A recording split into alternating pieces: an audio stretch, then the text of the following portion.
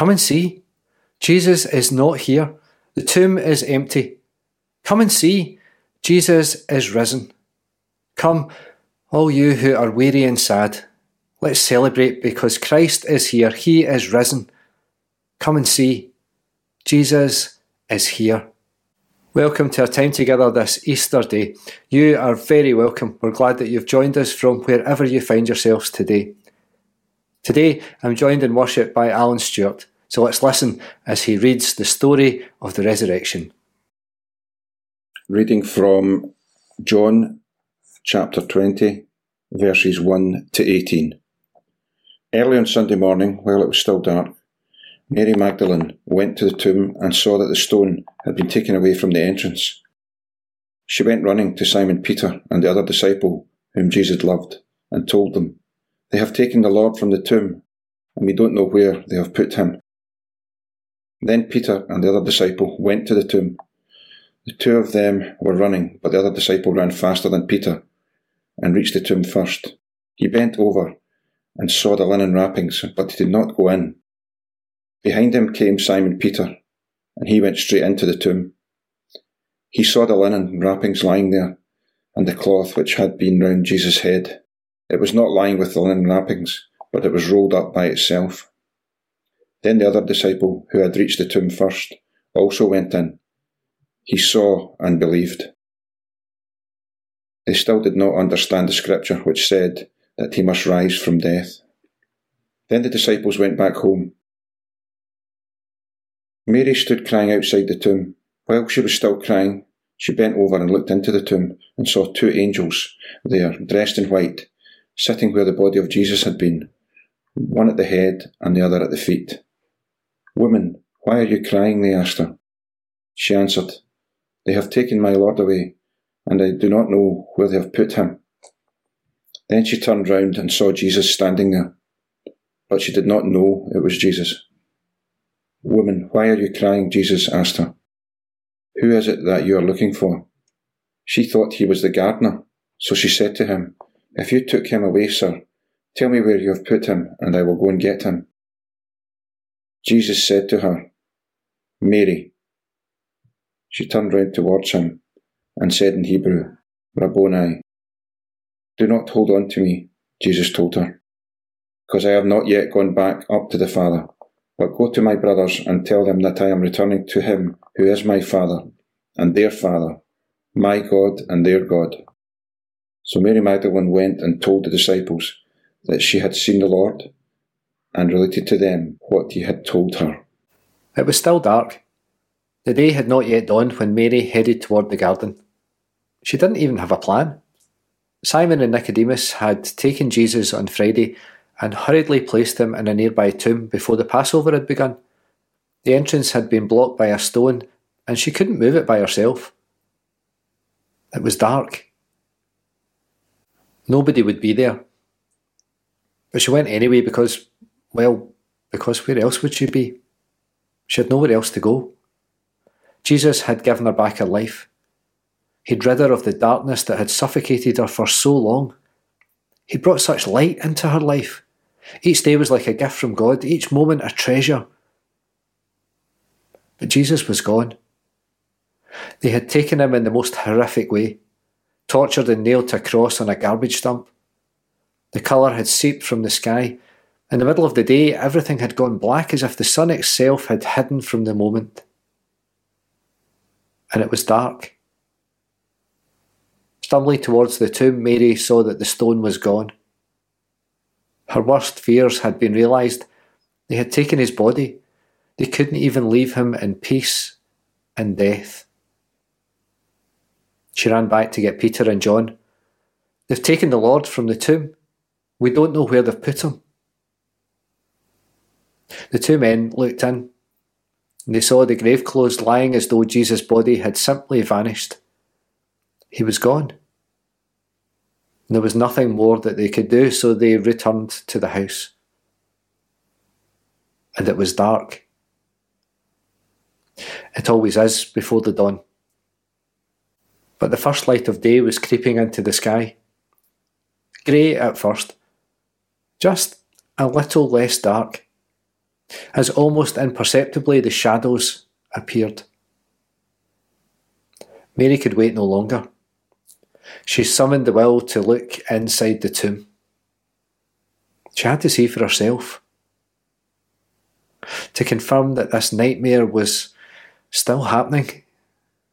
Through her tears, she saw not just linen, but angels. 2 of them. One at the head and one at the feet, sitting where Jesus should have been. Woman, why are you crying? What a stupid question. Why do you think? Where have you been? Do you not know about what has happened? And now Jesus is gone. They've taken my Lord away, and I don't know where they've put him. My Lord. It's Mary's statement of faith. Jesus is my Lord. The silence of night time is interrupted. The golden rays of the morning sun have begun to creep through the garden. The birds are waking and joining in their dawn chorus. The insects are busying about the blossoms collecting nectar. The world is waking up. And as she turns away from the tomb, she sees a man. The gardener probably. Who else could it be at this hour? Woman, why are you crying? Who is it that you're looking for? If you took him away, sir, please tell me where they've put him, and I'll go and get him. Jesus' 2 questions to Mary are the questions right at the heart of the gospel. Why are you crying? It seems like such an obvious question, one based in a gentle concern, but it's much more than that. In John's gospel, Jesus spends a long time talking about what's to happen. He talks about his death. He talks about how bad it will be. And he talks about what will happen after that. Mary heard all of this along with the other disciples, all those closest to Jesus, but they didn't understand. They just couldn't imagine how it could be true.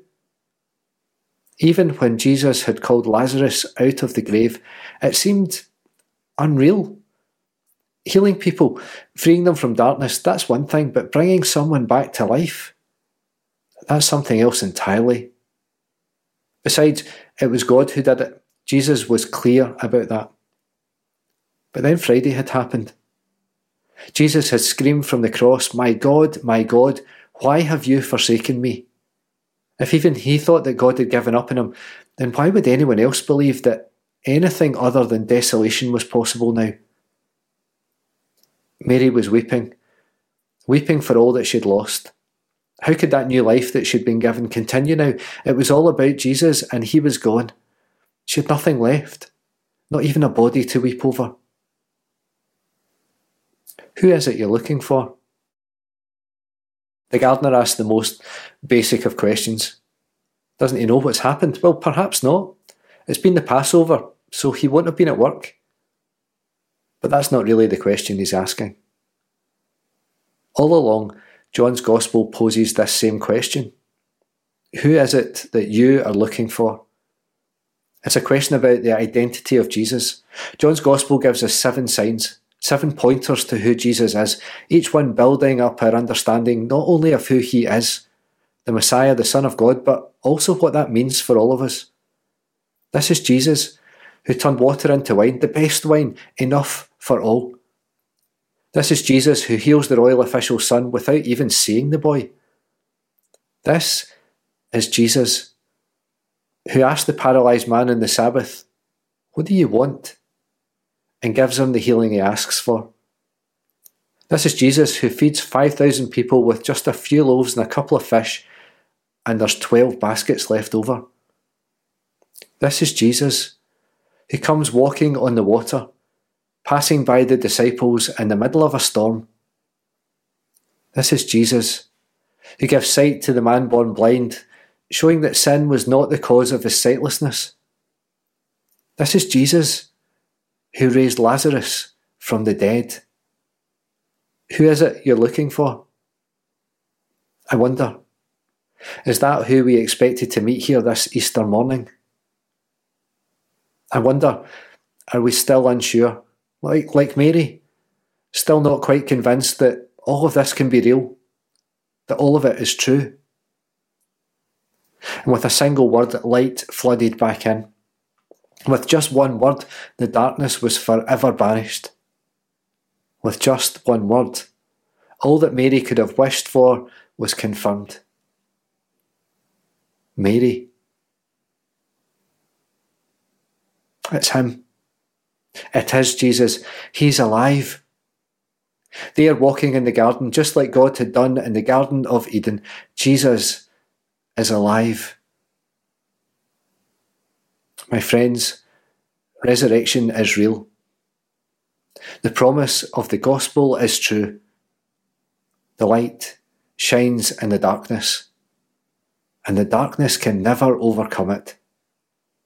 Jesus is alive and calls each of us by name, and we need never be afraid again. Love has won.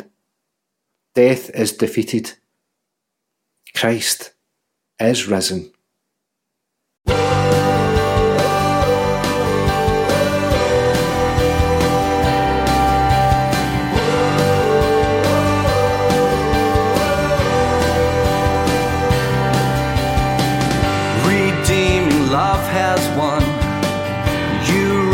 Death and crowned with glory now, you reign in heaven.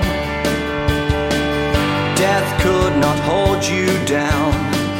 By resurrection power we live in you, now and forever.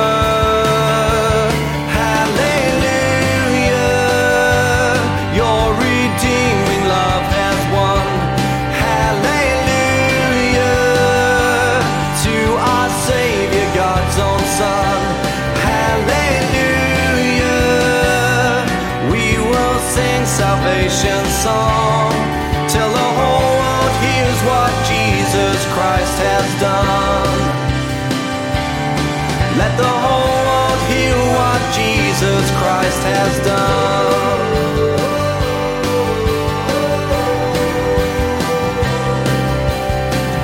Good news will have a voice as we declare the truth that Jesus lives, that He's risen. Redeeming love in us must show a dying world the life of Christ and His salvation.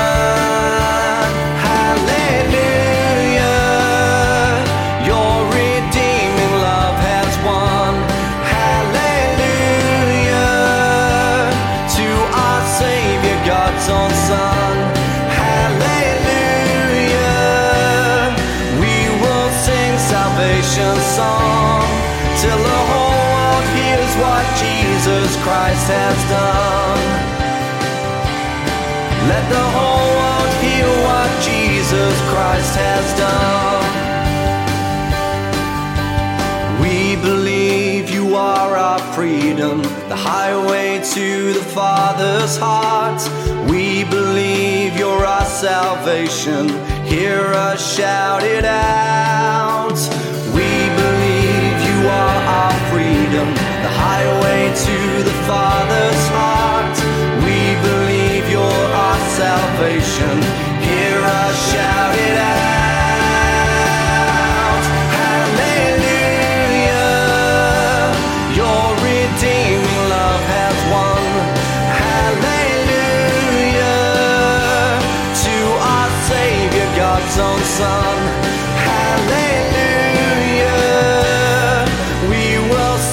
Salvation song till the whole world hears what Jesus Christ has done. Let the whole world hear what Jesus Christ has done. Let the whole world hear what Jesus Christ has done.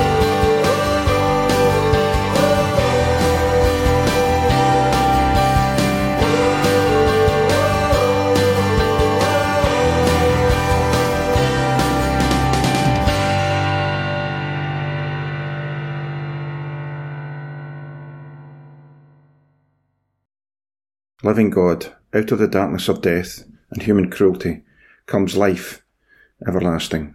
Jesus' tomb lays empty. His friends wonder and worry, doubt and rejoice. The light is in the world, now and forever, and in this light we bring to you our prayers for others and ourselves. As we gather today, one in the long line of Christian communities celebrating Easter in troubling times in our lives and in our world, some of us are happy, some of us are sad, some of us are struggling, and some of us are thriving. We pray for ourselves that your love will be our strength and our shield, that we will walk always with Jesus in our hearts, on our minds and on our lips. On this day of celebration, we bring to you prayers for all those in pain, all those lost, all those struggling in a world of inequality. Help them to be bound up in your care, to know your presence in this world and in their lives, and help each of us to offer support in every way we can to all those in need. On this day of rejoicing, as we look back to the resurrection and forward to your promised kingdom where peace will reign, we bring to you prayers for all those impacted by war and violence all over the world and here at home. Bring peace to the lives of all peoples. Bring justice to the broken-hearted and devastated. Bring reason to the unreasonable, and bring wisdom to all those with the power to create change. On this day of wonder, this Easter day, we bring to you prayers for your church. Help us to remember why we joined together in the midst of our singing and speaking, our activities and our outreach, our hopes and dreams. For an uncertain future, help us to remember that we come together in your name to worship you and give you thanks. This day and all days, we pray in the words that you have taught us, praying, Our Father, who art in heaven, hallowed be thy name. Thy kingdom come. Thy will be done on earth as it is in heaven. Give us this day our daily bread, and forgive us our debts as we forgive our debtors. And lead us not into temptation, but deliver us from evil. For thine is the kingdom, the power, and the glory forever. Amen. Send us out with good news this Easter morning. Good news for those who are hungry and thirsty. Good news for those who are sick and sad. Good news for our family, our friends and our neighbours. Send us out this Easter day with good news for the world. May the Lord bless you. May the Lord keep you. May the Lord make his face to shine upon you. May the Lord bless you. May the Lord keep you. May the Lord make his face to shine upon you and give you peace.